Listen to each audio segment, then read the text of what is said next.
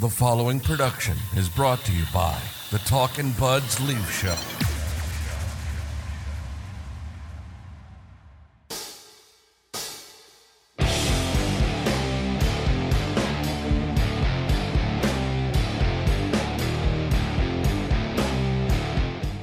One of the things that we have always prided ourselves on here on the Talkin' Buds Leaf Show is I like to think we are an objective podcast. Like, yes, we cover the Leafs. We're Leaf fans. We're sitting in a Leaf nerd studio cave right now.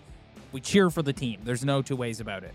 But within this fan base, it's like anything else. You've got your extremes. You've got the, like, irrationally, epically, bizarrely positive people who just, they can never do anything wrong. Anytime you say anything negative about them, you're an idiot. Look at the numbers.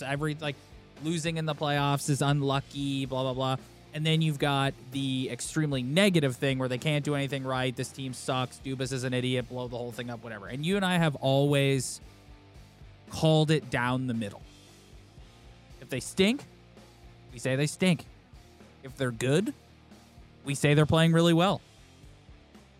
With that in mind, and given the last week, which saw two pretty good victories against a bad Columbus team and a bad Chicago team, and then one brutal old-school Leaf loss on the second half of a back-to-back against Columbus again, where people were once again bitching and complaining about the effort. As we currently sit here right now, the Leafs have 74 points. The Tampa Bay Lightning have 73.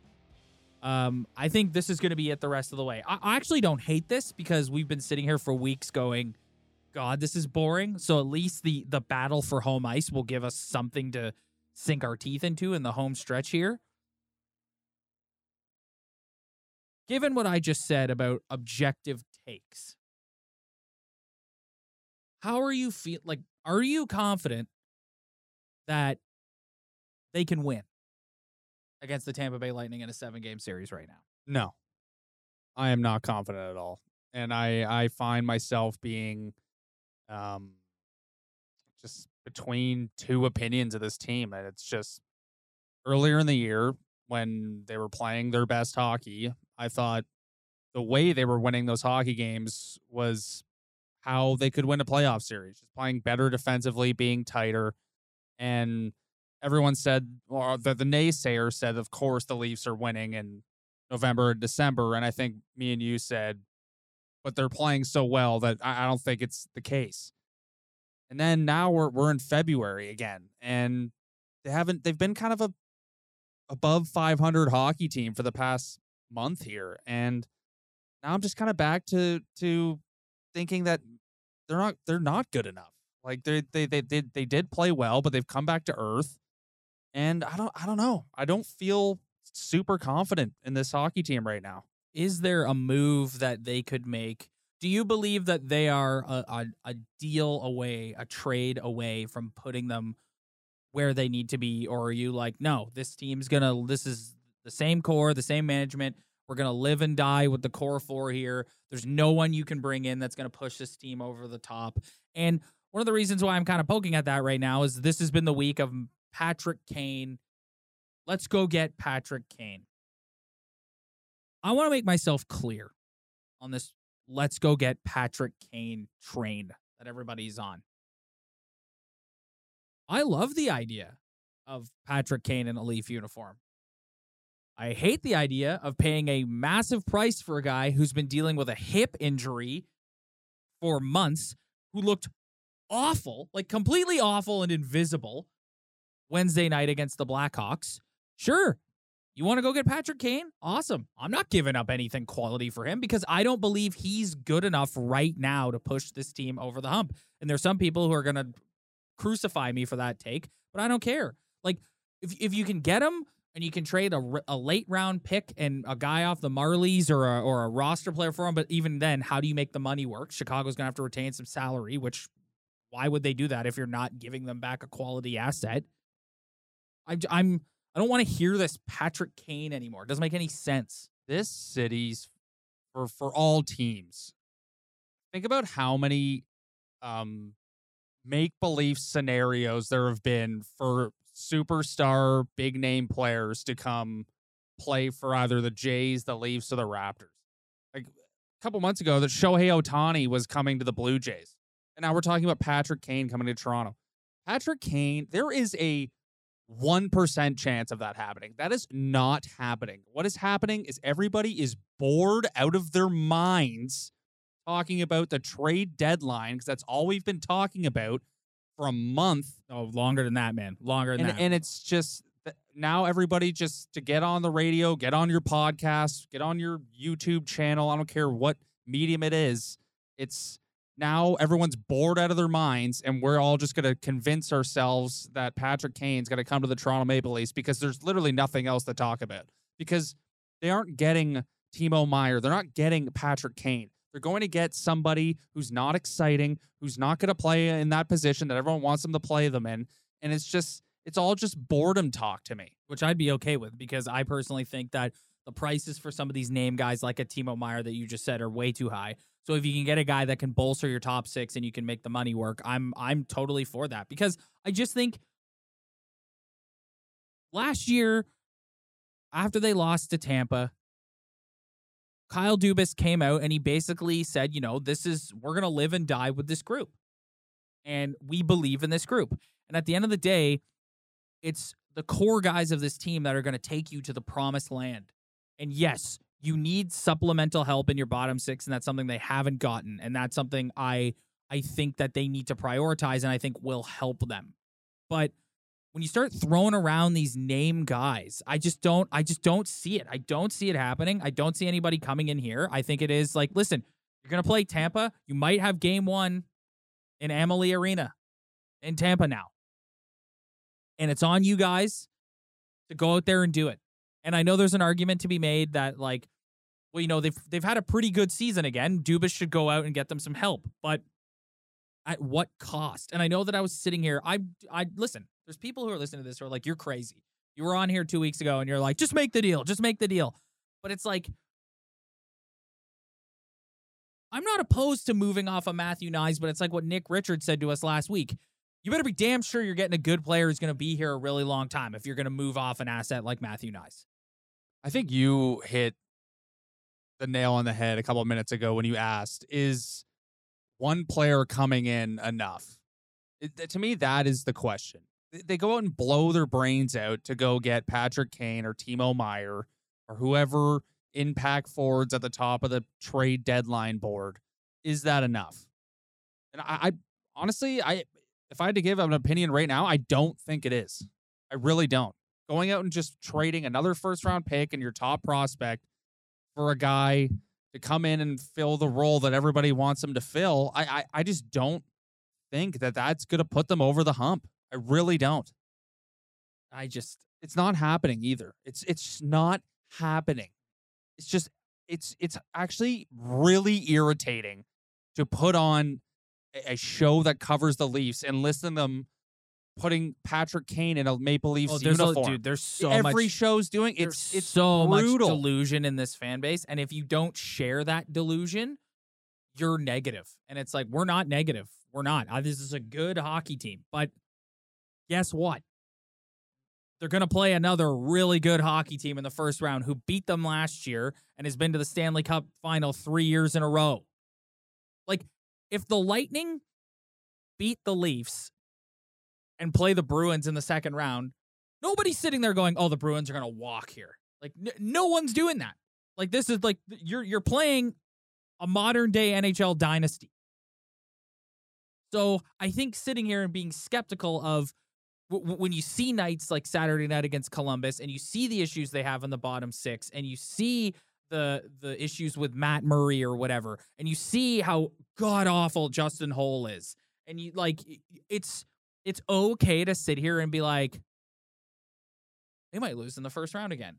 And here's what I'll say.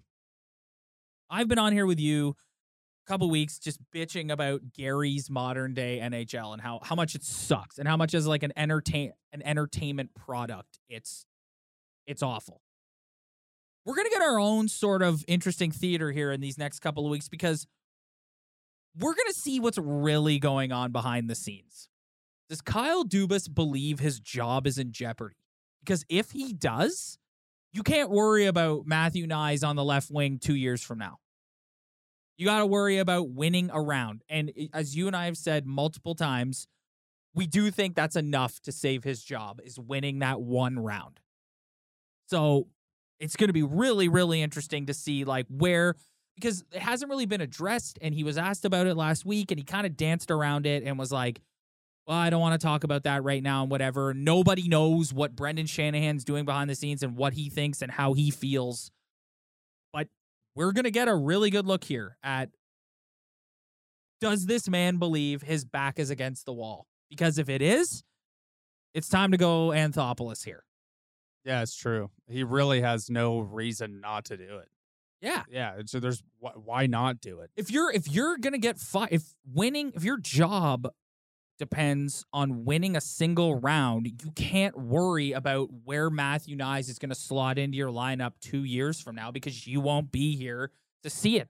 And you don't even know if, like, I know it's very exciting having a prospect who everyone likes, but you also have no idea if he's even gonna be. Who knows? He could be a third liner. But I do agree with what Nick said last week, which is you can't, and this is part of the issue here, is everyone knows the Leafs are looking for depth, whether that be on defense, whether that be on forward, whether that be whatever. So the prices for anyone are insanely high.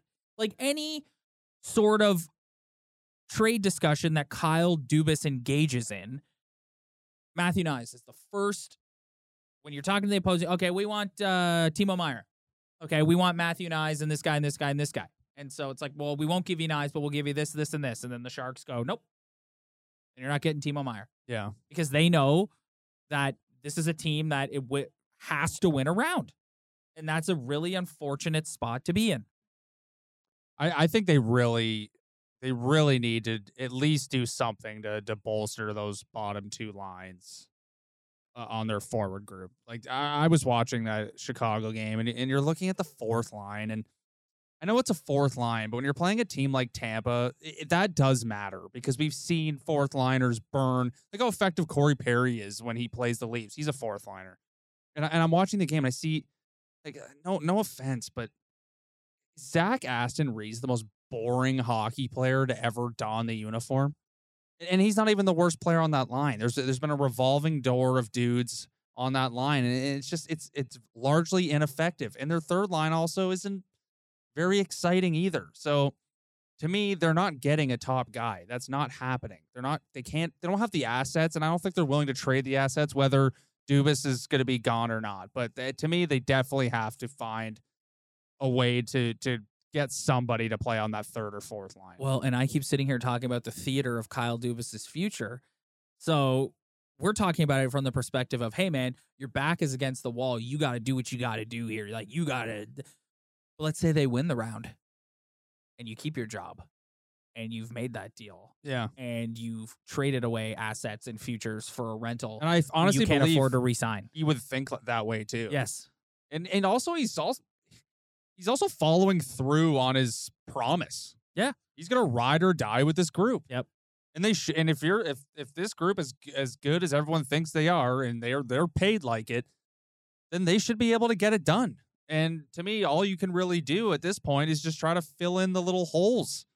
Those top guys are supposed to be good enough to win a round. Well, but you just got to plug in some other guys to kind of offset how effective the Nick Pauls are, the Corey Perrys, the Sorellis, if you're going to stack, we went through it, I think, not last episode, the one before. We went through Tampa's bottom six. It doesn't even compare to the Leafs' bottom six. Like, there's no one the Leafs have in their bottom six that is as effective as a Corey Perry or a Nick Paul at what they do. And I know Corey Perry is like a polarizing player, but like the guy plays a role and he's effective at it, and he does it for cheap. Yeah, it's just they have characters. Yes. Like they have characters who are going to appear in a playoff series. Pierre Engvall is not a character. No. Pierre Engvall is the closest thing to a bubble hockey player I've ever seen. He can only do this. What do you say to He can't do this. He can only do this. What do you say to the people who I'm glad you brought him up, because what do you say to the people who I saw on Twitter this week who are like, if Pierre Engvall was a, I don't know, Nashville Predator. I always pick the Predators for some reason. you really do. I do. I always Yeah. pick the Predators. If Pierre Engvall was a Nashville Predator, we'd be looking at him going, they should go get a guy like Pierre Engvall. You know what? He's a big guy. You can plug him into your bottom six. He's got some size. He's got a little bit of scoring touch. And I thought that was interesting in the sense that, it shows the perspective we have here.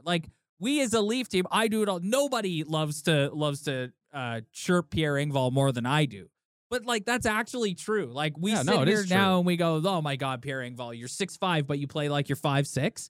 But it's if he was like I said, a Nashville Predator, you'd sit here and you'd go, look at this guy, Pierre Engvall, 6'5". Look at you plug him in on your third line. He can get some good minutes out of him. He can score. Alex Kerfoot, same thing. I think teams would be scared away by Alex Kerfoot's cap hit. But if you're another team, if Alex Kerfoot was, like I said, a member of the Seattle Kraken, you'd be looking at him going, what if they went and got a guy like Alex Kerfoot? No, you're right. I mean, that's the thing. You watch these players night in, night out, and then you start to kind of sour on them because you get familiar with them. But I always just try and think about the series that they've lost over the past couple seasons, and it's just what we've talked about. It always just seems like there are characters that show up for whoever they're playing who make the difference. And they just don't have any of those guys. So Pierre Engvall might be a guy that you look at Nashville and be like, this is a guy we need. But I've seen Pierre Engvall in the playoffs plenty of times now. And guess what? He might be a nice little player in the regular season who has a great goals above expected, but he does nothing. He really contributes nothing when it really matters. Well, this is what I said to you a couple weeks ago about the curse. And what is it about guys who just put on that jersey and they're like, well, to me, I'm not going to be effective at all. If you put Pierre Engvall on the third line of the Boston Bruins, that would be interesting to see. What would happen if he played on that team?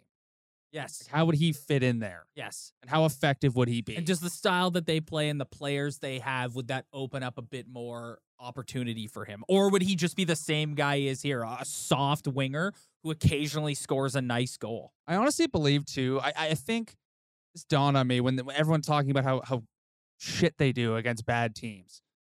I honestly just believe that the Toronto Maple Leafs just have that effect on every other team in the NHL. Every team in the NHL hates how much attention this team gets, and they love watching them lose and choke away. So when the Columbus Blue Jackets play the Toronto Maple Leafs, I honestly believe that they are more motivated to beat the Maple Leafs than they are against the Tampa Bay Lightning. So two things on that. I think what you're getting at is the fact that Toronto is the hockey mecca of the league.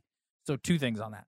One, the Leafs handled them the night before in what I thought was one of the most boring hockey games I've ever watched in my life. And I mean that in the best way. It was a perfect road game. It was boring. They shut them down. They scored some goals. It was great. The Columbus Blue Jackets are awful. So you come in on a Saturday night hockey night in Canada. You're already out of it. You've been out of it for months. This is the biggest game of the season. How many of these guys are from the Greater Toronto area or Ontario or Canada for that instance and know the Saturday night 7 p.m. Leaf game is the national stage in this country, and we've had a dog shit season. So let's go. We're going to have the game of our life tonight. That's the first point. The second point is something I've hit on a couple of times already.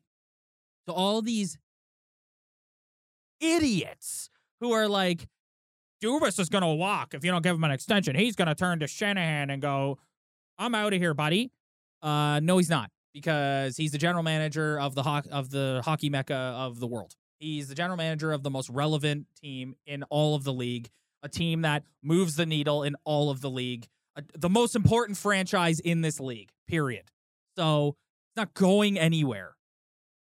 Yeah, and I think what I was picture Pierre Engvall on the Bruins. He probably will look better. And like what you said, it's almost like a curse. It's when you bring in a player from another team and from the outside and what you've seen from him in another uniform, it looks good. And then they come here and it seems like they kind of just fall into the Leaf lull of being soft and not getting the job done. And I just really believe that if you're going to play for this franchise and deal with just everything that comes with it, you need to there needs to be like a specific personality trait that players on this team need to deal with it, and just kind of grab the bull by the horns and just be like, you know what, we're not doing this. Like we're not gonna let this team steamroll us. Like it's just, again, they're missing characters. They don't have any characters. You don't like the ensemble cast. No, I don't. Yeah. I think they just don't have the personality. It's I like don't know. it's like when you watch Avengers. I'm gonna go full Colin Cowherd here. It's like when you watch Avengers. You look at a character like the Winter Soldier. B-level, C-level character. But you cast a guy like Sebastian Stan, instantly gives that character legitimacy. You look at Ant-Man. Ant-Man's a franchise. Ant-Man's a 3-film franchise for a C-level character. How did that work? Cast an established actor like Paul Rudd to play Ant-Man. Yeah. That was my Cowherd. No, I like that. That's good. Yeah, that was the perfect Colin Cowherd analogy. I like that. It's just, I mean, it's kind of a dumb conversation because it's really not a tangible thing. This is just us Yeah, you need guys who being Leaf yeah, fans. yeah. It's not really something you can prove.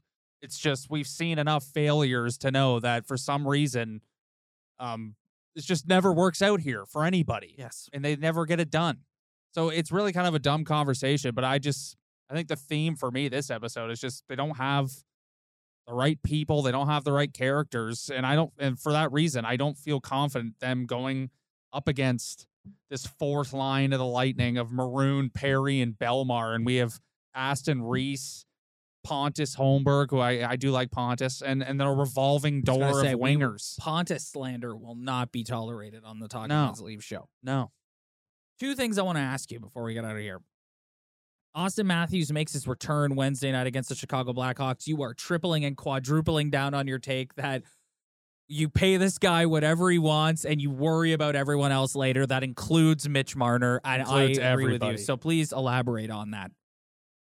I know you have to build a balanced roster and a hard salary cap. And even Marchand was here a couple weeks ago and poked fun at their players taking less and the Leafs taking more. But when Austin Matthews is not in the lineup and when he draws back in the lineup after watching this team without him, it's just they're an irrelevant hockey team without him. And I know it's not fun thinking about a guy making $15 million a year, but I'm sorry, as a Leaf fan, and from what I've seen, I would be willing to throw a blank check right in front of his face to make sure that through good and bad, through wins and losses, that this guy is here for life. I wouldn't go as far as to say they're irrelevant without him. I would go as far as to say that watching this hockey team is mind-numbing when Austin Matthews is not in the starting lineup. I like Mitch Marner a lot. I think he's a great hockey player. I like William Nylander a lot, especially after this season. I think he's just taken it a whole nother level. And I like Tavares, but it's just having that. It's also the position he plays, too. It's the number one center position.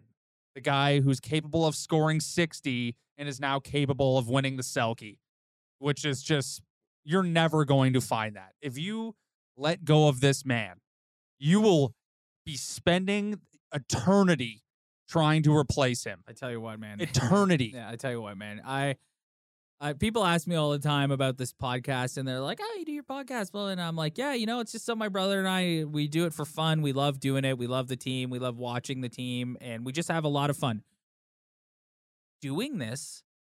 And watching 82 hockey games would be significantly less fun if 34 was not your starting centerman night in and night out. They are a mind-numbing hockey team to watch without him. Just think Mind-numbing. about the history of this hockey team. Like when they had number one centers through the 90s and now they've always been a competitive playoff team. And then you go back the years where we were counting on Tim Connolly to be the number one center of the Toronto Maple Leafs, and they didn't make the playoffs. Timmy Connolly comes in and we're like, oh man, yeah, plug him in with Phil Kessel and Joffrey Lupul. Yeah, we were. Oh my God. He can facilitate Phil. Like that's a nightmare. And I know you have Tavares, but Tavares just can't be that guy anymore. So I think after this season, your number one priority. Yeah, you hand him a blank check. Everyone is dead to you except yes. You put all Including, your focus. I don't care about. I love William Nylander. I do. But William Nylander can be replaced. Yeah. Austin Matthews cannot be replaced. He cannot. Yeah.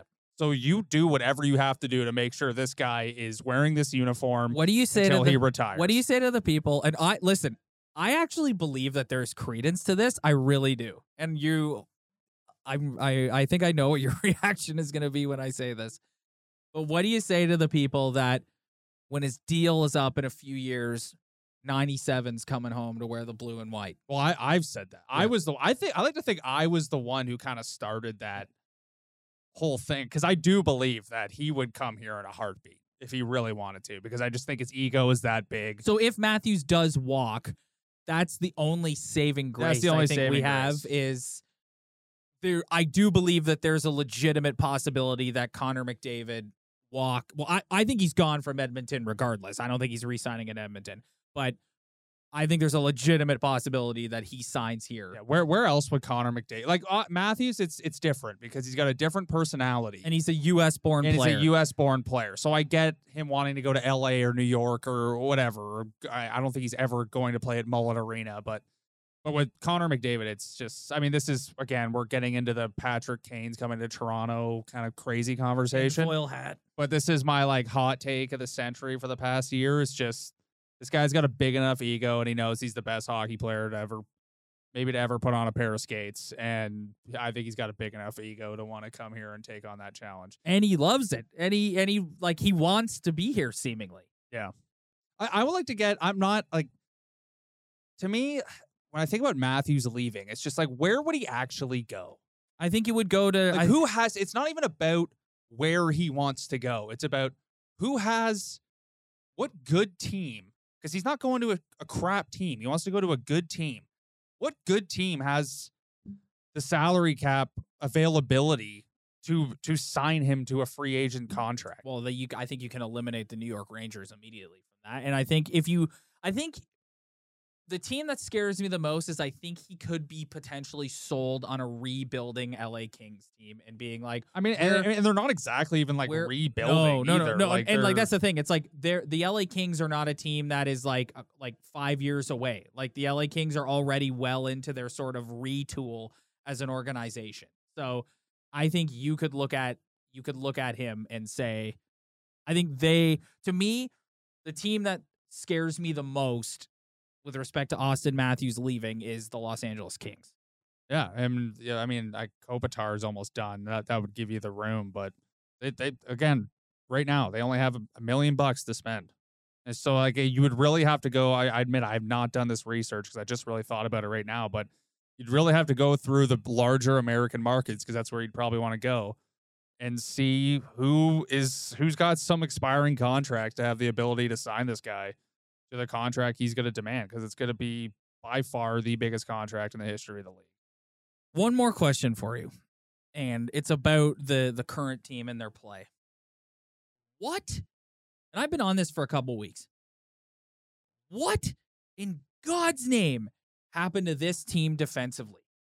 They are brutal. Like they're running around. Everybody's out of position. Giveaways, chances up the middle. Like what the hell? Like we sat here in November and we're like, wow, defensive structure. Look at this. Look at what Sheldon Keefe has done.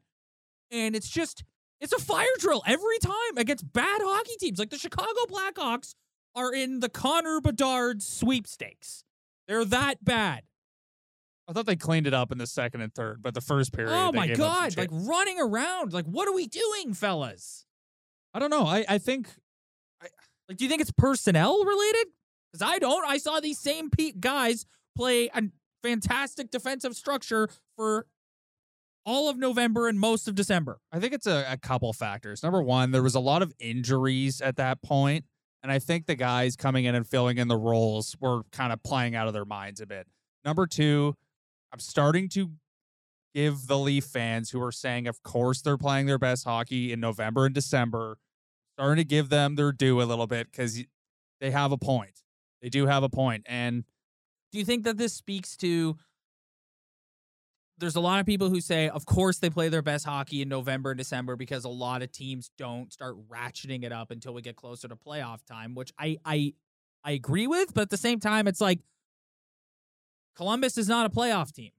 Why are they dominating you in your own end at home on a Saturday night? And I'll also say that at that point of the season, Matt Murray and Ilya Samsonov were sporting .930 save percentages. Like they also could have been masking what, like, I mean, Samsonov still is having a great year, and I feel confident with him in the net, but that was also the point where those two guys both were sporting .930s. So maybe they also helped in that department as well. I get that, Ryan, but I just, like, if I'm looking specifically off like eye test here, like they're 29th in the they're 6th in the league. Sorry, wrong number. I was looking at. They're still like the numbers look good. Like, I've got the numbers here in front of me. Yeah, they're still a good 5th in the league goals allowed, 6th in the league shots on goal, penalty kill percentage 14th, so middle of the road and penalty minutes. Like the numbers are good. They're just giving up more high danger opportunities. Yes, and it's, to me, I just loved watching them play that way and play with that structure, not seeing guys run. Like, I am done watching Justin Holl play hockey. And he's another guy who I saw on Twitter this week that, like, when I was talking to you about Pierre Engvall earlier, how many of us would be sitting here going, they should go get a guy like Justin Holl, like big body, kills penalties, you can slide him in at your number 6. A big body who doesn't hit and doesn't have great speed. Lost every moment of his life. Looks lost out there. Yeah, don't you find it interesting how when a defenseman gets plugged in a top 4 role, that sometimes the opinion of that player just gets elevated because they're just playing so many minutes? Who actually decided that he's a top 4 defenseman? Nobody. If I was going to rank, here's Rob's defensive depth chart for the Toronto Maple Leafs right now. TJ Brodie, Timothy Liljegren, Mark Giordano, Morgan Rielly, Rasmus Sandin, Connor Timmins, Justin Holl. I think Sandin is a damn fine hockey player. So would you? He is a really good hockey player, but he has moments and shifts. Like, I don't see Timothy Liljegren making the boneheaded decisions that Sandin does. But I do think Sandin. So would you flip Sandin and Rielly? I think Morgan's just had a tough year because he had an injury, and I just think he just hasn't really, his identity's been a little lost this year. It's just he's not getting 50 points anymore. Like, his production's down, and when he's not producing, then his pinches kind of stick out a little bit more, and his risk taking sticks out more. But I think Rasmus Sandin is, I think he's arguably their most physical defenseman. I'm not opposed. If you want to flip him and Rielly, so if you want to go Brodie, Liljegren, Giordano, Sandin, Rielly. I have such a problem disrespecting Morgan, but I just think he's had a tough year. I don't know if Friedman said the other day that Elliot Friedman said the other day that the organization is starting to sour on Morgan Rielly. They just signed him he's just started his new contract, and it's not crazy, but it's also not. If Morgan Rielly scored a few more goals, I think that would change. Yeah, I just think he's always been a great skater. He's never been shut down, but he's always had the ability to rack up some assists. And then the one year, a couple of years ago, he potted a bunch of goals, and he was always projected to be an offensive defenseman. And I think he's just kind of lost his identity this season. And I also think that we are falling in love with Liljegren a little bit too much because because it's a good story. I mean, he's played very well. I think he's But awesome.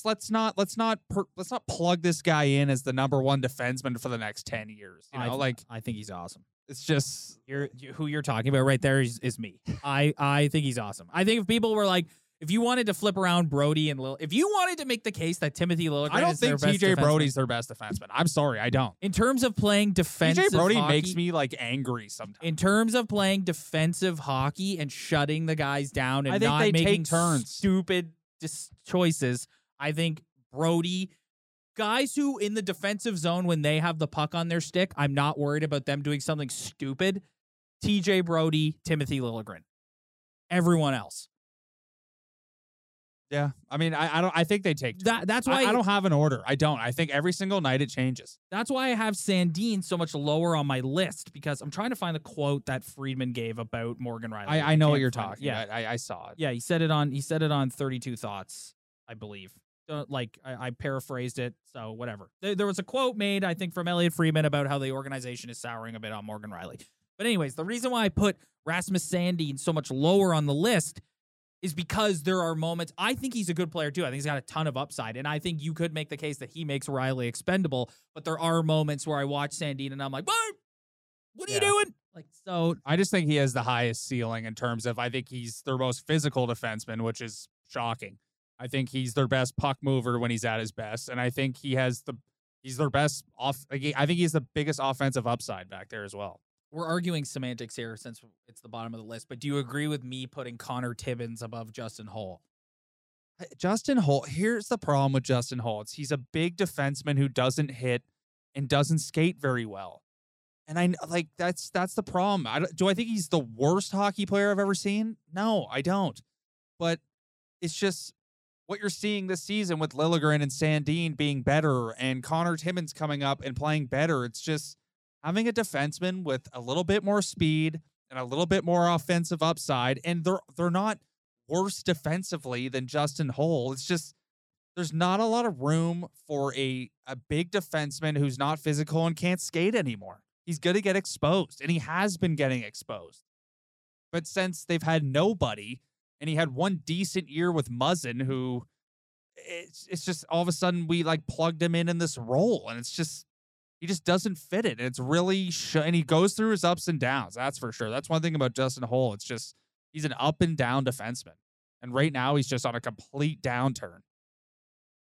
I just want to give Ryan his props because I've been sitting here on my laptop trying to find this Elliot Friedman quote, and Ryan just stalled for time and allowed me to do that. So everyone, tip your cat to Ryan. So here's the quote from Elliot Friedman. I think you're going to see Toronto surprise everyone with respect to the trade deadline. They're looking for a long-term solution on left wing, and Riley has started to fall out of favor with management and fans. Yeah. I mean, it's hard to make an argument of why he's been so good. It's just more of he's the longest tenured guy. He's a likable guy. He's been their best defenseman by almost like process of elimination for a long time. And yeah, he just hasn't had a great year. He's kind of just lost his identity a bit. Yeah. And if the offensive production was there, I think it would be a different story, but it's not. So it's high risk, low reward at this point. Yeah. Sometimes the pinching doesn't look good when you're not scoring. Man, we sat down at the beginning of this and I'm like, what are we going to talk about? And here we are going on 40 minutes here. Look at this. Look at us. We did it. Yeah, we did it. We're on the Sometimes it takes a while to get the juices. get going. the juices warmed up, thoughts going through your head. That's another thing. You know, I started off this show talking about like yours and my personal brand and how we like to do things, and like part of that too is like we make some notes about like topics we want to hit, but when you and I sit down and we turn these mics on, like it's pretty off the cuff. Yeah. And I know some people like that and some people don't, but hey, we're heavily sports radio influenced. What can I say? Yeah, absolutely. Thanks everybody for checking us out. If you like what you see, hit that like and subscribe button below. Spread the word, tell your friends. We really appreciate it. We'll catch you guys next time. I'm Jeff Woods, and I'm shining a light on music and the rock stars who make it. He just was one of those people, he stood out. He was a magic guy. He really was a magic guy. We all have faults. He had the same amount of faults as we all had. This was before Led Zeppelin. Robert was full on. I mean, he was Led Zeppelin without the band behind him. He had the hair, the jeans, the whole thing, you know, and he was amazing. The Records and Rockstars podcast, heard around the world and yours to hear wherever you get podcasts. All the episodes from jeffwoodsradio.com. Will, the Story of People podcast is now available on the Crier Media Network. The first 5 episodes are here and feature some incredible guests that fit into one or all 3 of those categories. Ready? Tara Sloan from the San Jose Sharks Undercurrent podcast at NBC Sports. Marianne Iveson from Iveson Voice and the Let's Take This Outside podcast to talk about the world of outdoors as well as voiceover land. Ariana Hunsicker, future Canadian Paralympic swimmer, already winning tons of awards for this country. Scott McGregor from the Hot Wallet podcast to dumb down the world of crypto, Bitcoin, and NFTs so you don't have to. And Jackie Holowati from Climate Pledge Arena in Seattle, Washington, the first net zero carbon certified arena on the planet. Wherever you get your pods, wherever you watch your pods, and on the Crier Media Network.